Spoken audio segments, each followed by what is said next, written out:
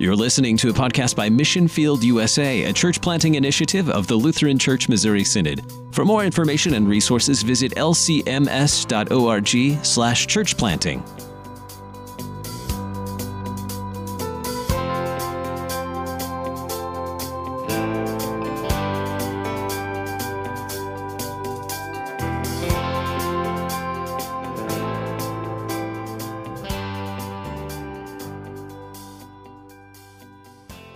Hello to all our Mission Field USA podcast listeners. I'm Pastor Steve Shave, Director of LCMS Church Planting, and here in KFUO studios with my co-host, as usual, is the Reverend Dr. Mark Larson. Hello, Mark. Hello, Steve. It's great to be with you. And it's always good to have you with us in a special, important topic today about strategic planning. And our guest with us is the President Lee Hagan of the Missouri District. President Hagan, welcome. Thanks. It's great to be with you guys this afternoon. And we're excited to have you with us. We know that you're quite the strategist, and we're excited to hear how you and your district have worked through the Plus One program. And when we talk about strategic planning, it's great to have kind of a set goal for simple ways that congregations can be more actively engaged in new mission work. And the Plus One definitely sounds like something that every congregation in a district can participate in, just to get them at least thinking about and planning for doing new mission. But one of the things that I wanted to start talking about is just this idea of the church and planning that might not always seem to go together. Planning might almost seem to be somewhat, anti-spiritual, because typically when we think in biblical terms that the Spirit's going to work as the Spirit works and the Spirit wills as the Spirit wills. And even when we see planning new churches throughout Paul's missionary journeys, we see the Spirit actively engaged, in where Paul will be going to plant new congregations. But we want to tackle this question: why should a core group that's interested in church planning start with a planning process? Mark? Well, I was just going to add, Steve, how does the saying go? If you want to make God laugh, make a plan, something like that. Fair enough. But President Hagan, what would you do in terms of encouraging a core group? If they have an interest in church planning, why would they consider starting with a planning process? Well, it's a great question, and we often will talk about kind of first article gifts that God gives. And among those, we even confess in the catechism that God has given us reason in all of our senses. And so, in utilizing that gift of reason, we're able to make some assessments about what might be possible in a particular church community. And so, if I'm living in, let's just say, Middle America, and I want to reach out to a particular group of people, it might be good for me to do my homework and make sure that that kind of a group of people exists in this particular community. And so, one of the places that we start is always with a demographic study. It's kind of like, the old Sesame Street song, who are the people of your neighborhood? Mm-hmm. And trying to figure out who is my neighbor, what is the mission field like in our particular midst. And so that can be really insightful for a group of core leaders to determine who are the people that are around, what are their what are some things that we can learn about them from a demographic study? What are the particular needs in the community? That kind of homework can really help a steering committee or a church planting core group narrow their focus. That's part of what I think we want is kind of a sniper rifle focus rather than just a machine gun, just aiming in some general direction and firing and hoping we hit the target. Fair enough. And that kind of leads into another point, and that would be that obviously we have a church planting initiative at the national level where we really want to encourage people to think about new missions to new people and new places, and happy to help with that. But we don't plant churches, and districts typically don't just send missionaries in to plant churches. It's more likely that it will be a core group of people from a congregation that are serving as the mother church, that daughter church. What do you think, President Hagin, in terms of first steps, pre-planning? Why would you reach out to your district and have them help with identifying some mission opportunities in that pre-planning process? Well, that's where the resources from the Lutheran Church Extension Fund can be a real blessing in digging in on that demographic study to get a better understanding of the community makeup. One of the other things that we'll often encourage is kind of an interview process. So to sit down and interview potential community leaders. And so whether that's someone from a public school, someone from a local hospital, or some other community organization to better understand what are some needs that are being underserved, what might be some specific opportunities for the church to address some of those needs that exist in the community.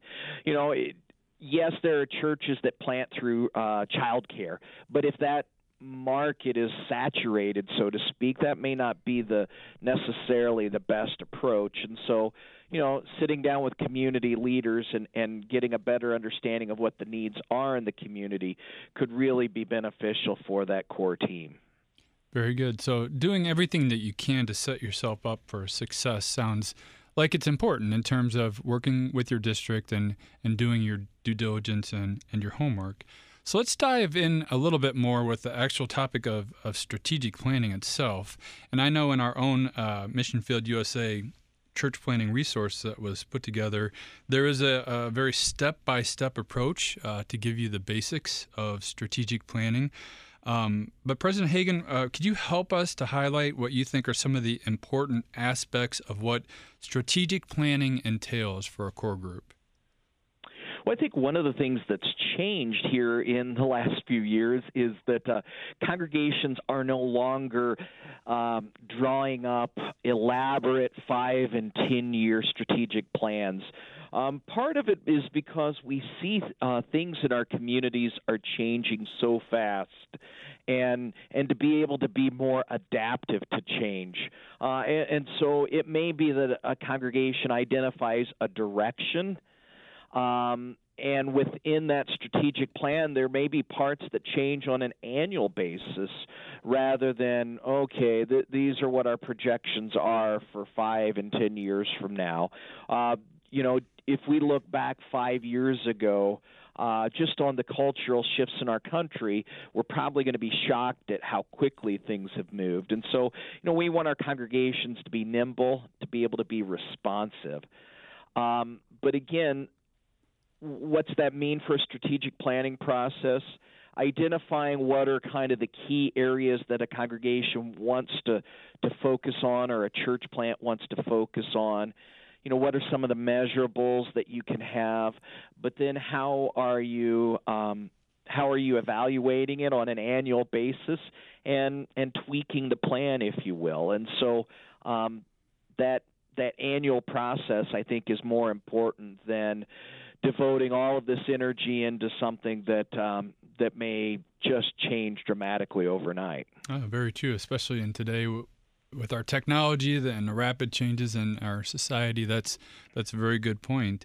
And as you said, you're talking about things that happen in context. And while we know that this is God's mission ultimately when it comes to church planting, there's still a part that we will be playing in it, and it might be unique based on the context as you're describing. So, President Hagin, why do you think it's helpful to write these things out? What is your mission? What are your core values? What do you envision for the future of the church and community to look like, and setting specific goals to get to that place? Why is that helpful to go through that process?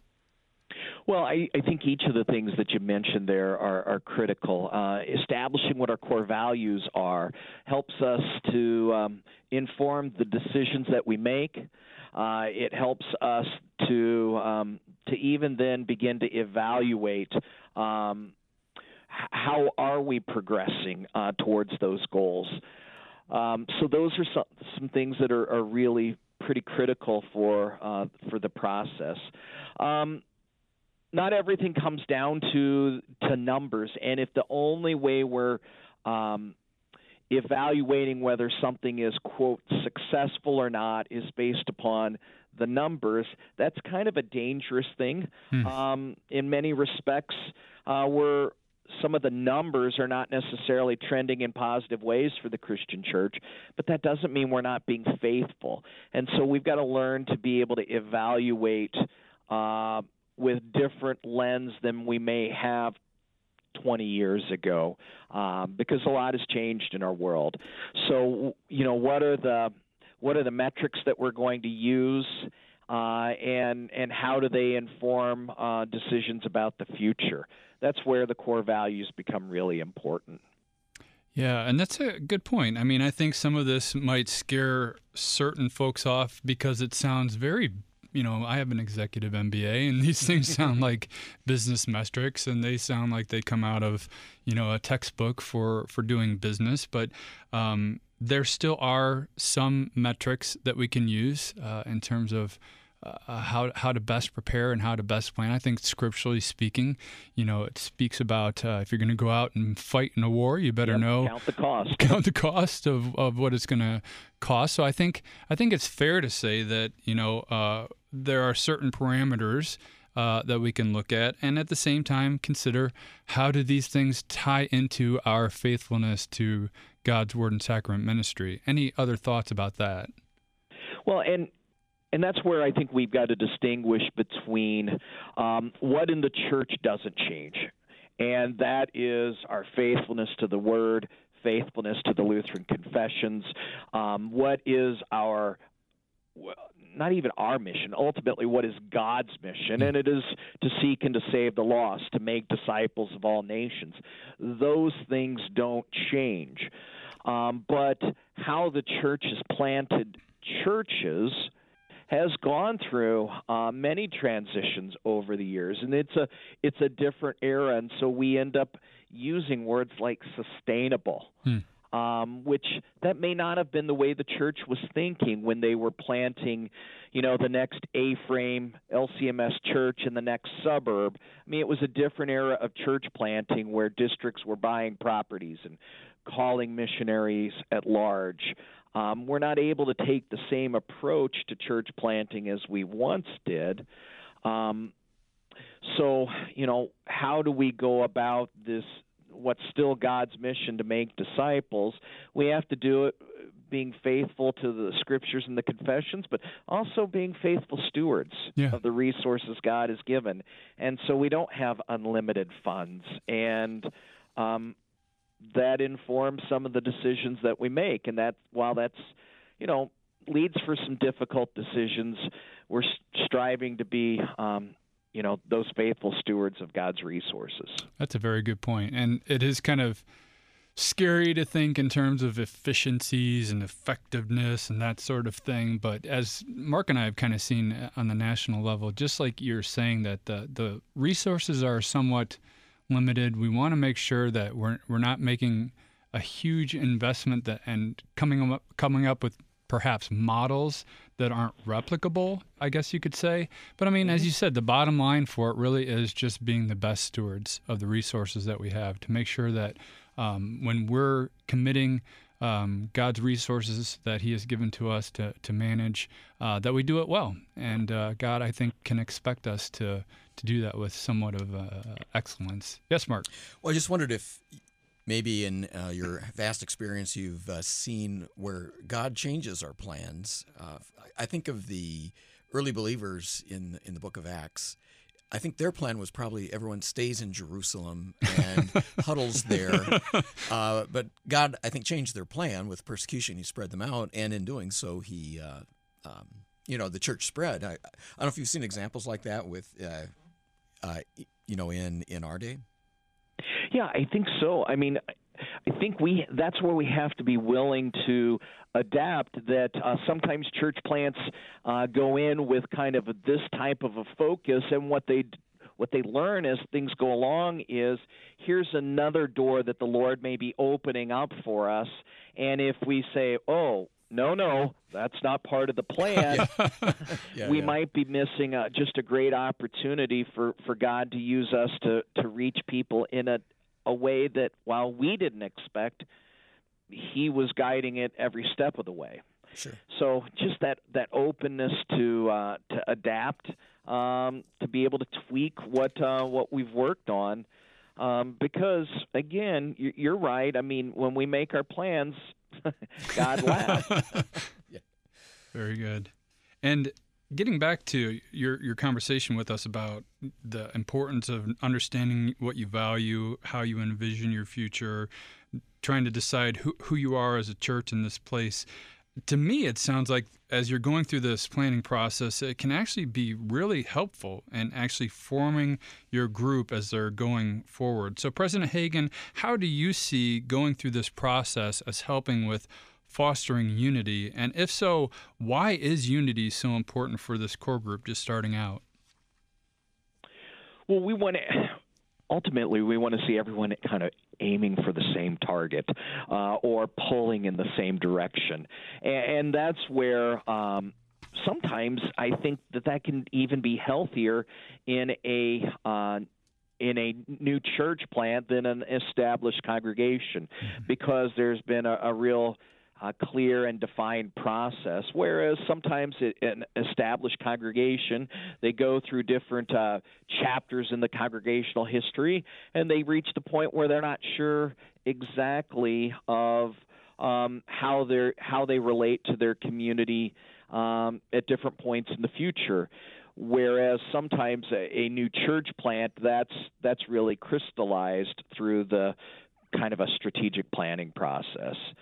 So, our hope is that a core team, that there is a clear focus of this is who we are as the people of God. This is why we're here in this community at this time and place. And these are the ways that we're engaging our communities with the gospel. Yeah, and I think even as even in my own experience as a church planner, and we're talking about those metric things, those things that you kind of can't sleep at night thinking about the numbers of people that are coming and the dollars that are coming in and how you want to become a self-sufficient congregation, and those things can be a bit of a distraction. And when you're focused on, where's the money going to be coming in to sustain the church, you used the word sustainable before. To me, one of the things that I know that I tried to focus on is, as long as we don't have division, as long as we have a shared purpose, as long as we have unity in the church, I really never saw those other things that are outside of our control as being what would kind of be the downfall of the church plant. But instead, if we could maintain our unity, if we could continue to serve faithfully, that God would ultimately provide. And that, to me, was one of the key things. It wasn't the spreadsheet for the budget. It was the unity of this core group, because it seemed like not much could stop us as long as we were in it together. I mean, that's where I think the scriptures paint a beautiful descriptive picture for us, to read Ephesians chapter 4 and see the description of what church health looks like. Make every effort to maintain the unity of the Spirit and the bond of peace. That unity ends up being, that's a healthy thing when we see that we're connected with one another through holy baptism. One Lord, one faith, one baptism, one God and Father of all, who's over all and through all and in all.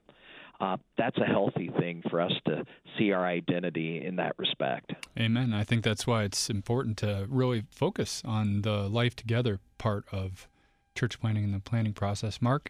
I've heard the importance of unity explained with what's called the two-horse rule. If you guys have ever heard that or not, but apparently a draft horse, one draft horse can pull 2 tons, but 2 draft horses can pull not 2 tons, but 4 tons. They can double the amount. Yeah.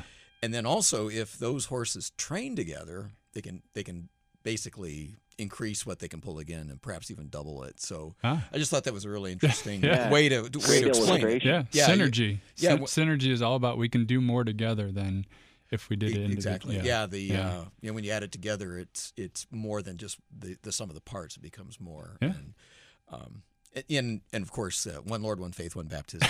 That's all. That's good too. But That's good too. We're for it. Yeah, very good, very good. So yeah, I think again, the planning process, kind of really honing in on that life together and developing that kind of unity of purpose is going to be vital. So I think it's fair to say that these formational statements that are going to identify who you are, what you value. President Hagin, I think it's fair to say that these can't just be slogans that you put up on a wall. They actually need to drive your decision-making process. They need to be really foundational to everyone heading in that same direction with the same purpose. Is that fair to say that you need to make sure that you're living these things, that they're not just slogans on a wall?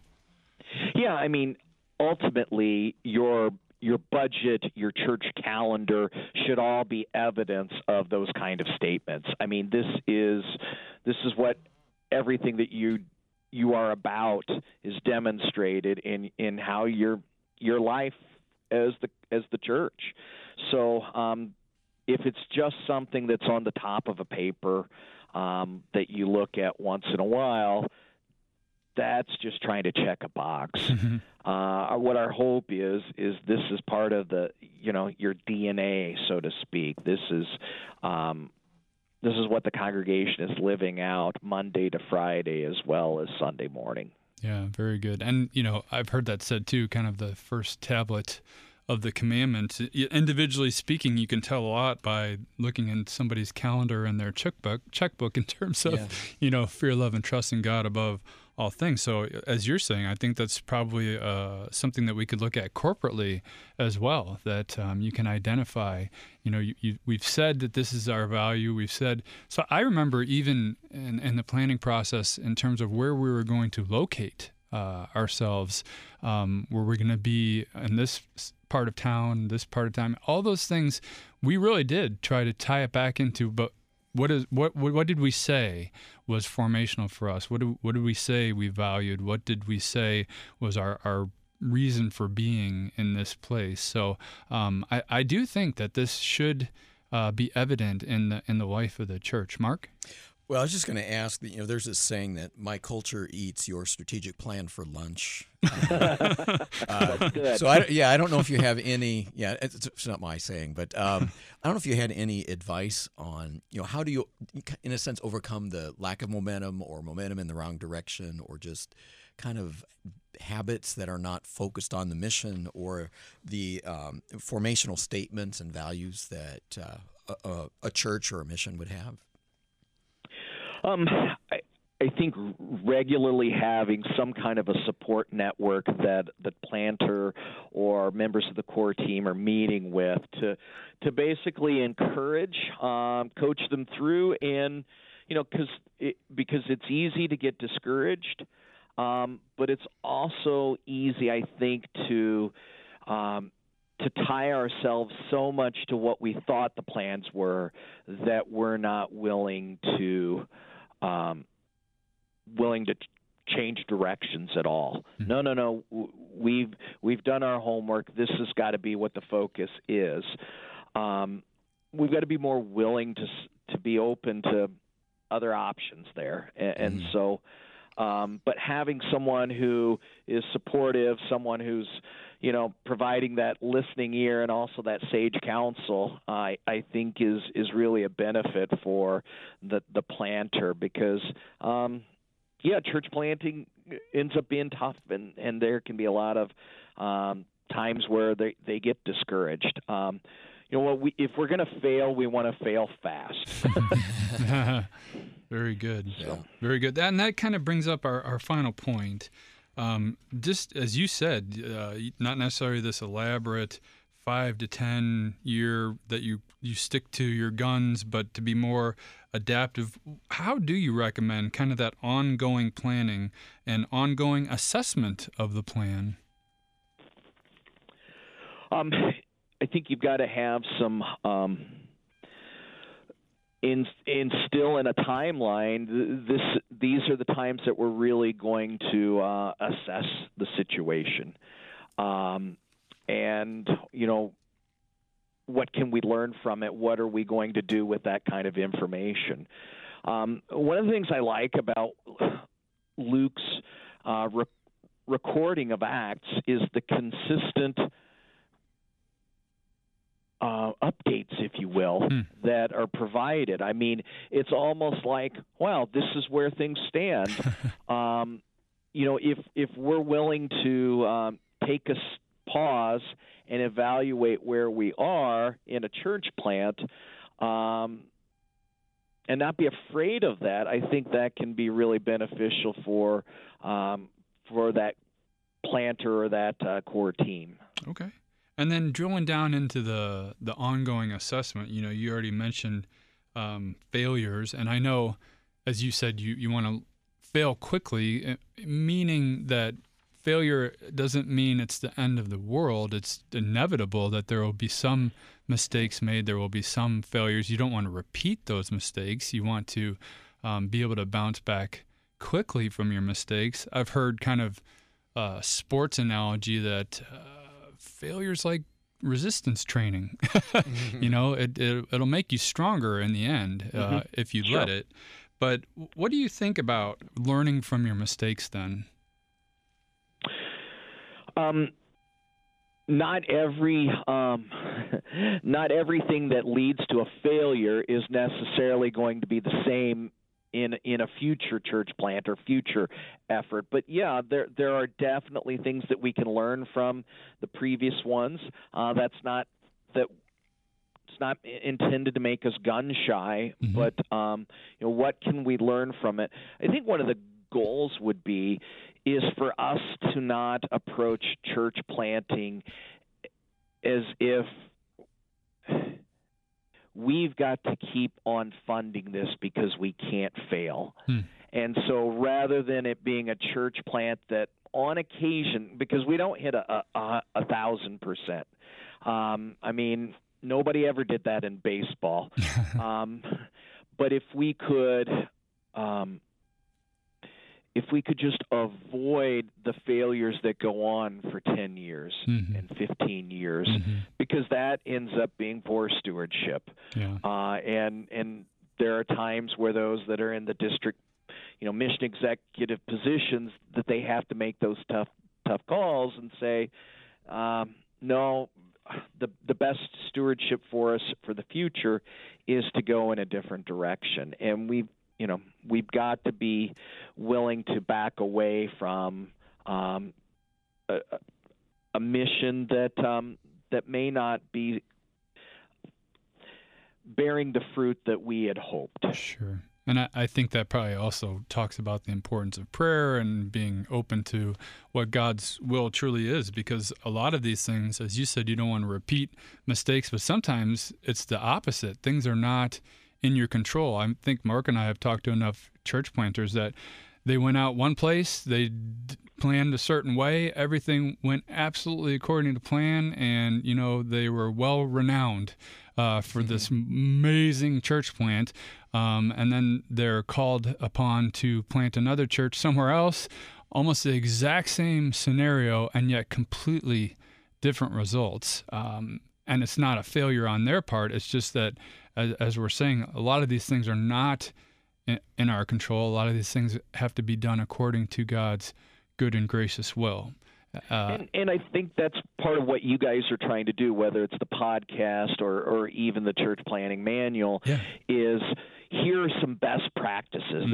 They're not guarantees, right, but here's some best practices that we've seen where the Lord has given significant growth to this kind of a church plant. And so that's what we want, is for congregations to, be able to evaluate, here are some best practices that we think might translate well for this specific plant. Yeah, and that's exactly why we're having this conversation today. We want to help mother congregations that are out there that are considering this, but there's just kind of this fear of the unknown. There's these obstacles that might be in their way. They really don't even have the first idea on how do we get started. So we try to set out some basic scriptural life of the church patterns that you will see in starting new missions. And again, as you said, there's no guarantees here, but at least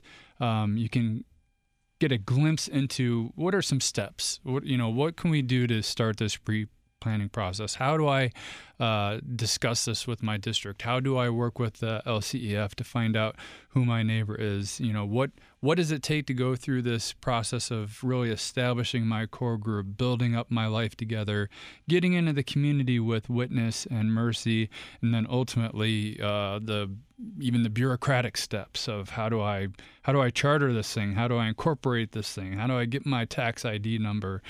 So to try to take away some of the guesswork, that's definitely a big part of Mission Field USA, and we're happy to work with all of our districts and just be an encouragement, again, to kind of get past that fear of the unknown and to remove some of those obstacles, to give people some step-by-step, but ultimately put it into God's hands. And we're very excited, to have President Hagan with us today to talk about strategic planning and the importance of really establishing your core group and coming up with some of those foundational aspects of what it is to be the church in this place. President Hagan, do you have any final thoughts for us on the importance then of including planning into your start of a new mission through this church planning process? Well, I think, you touched there at the end, but we approach it always prayerfully.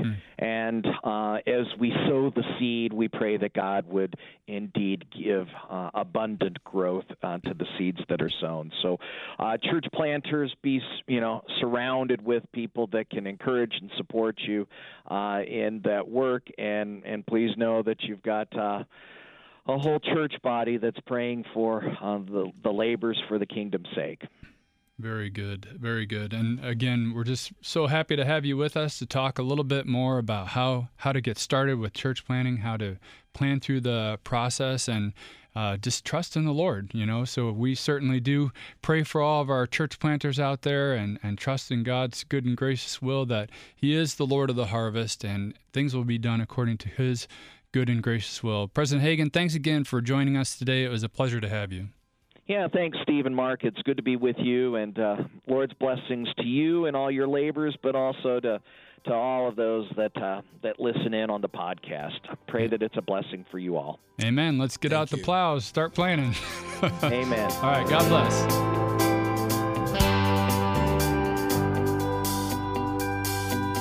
Thanks for listening to the Mission Field USA podcast for church planting. Visit lcms.org/church planting for other resources and information, to share your ideas and to contact us.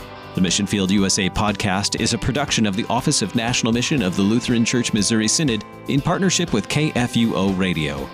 The Lord be with you.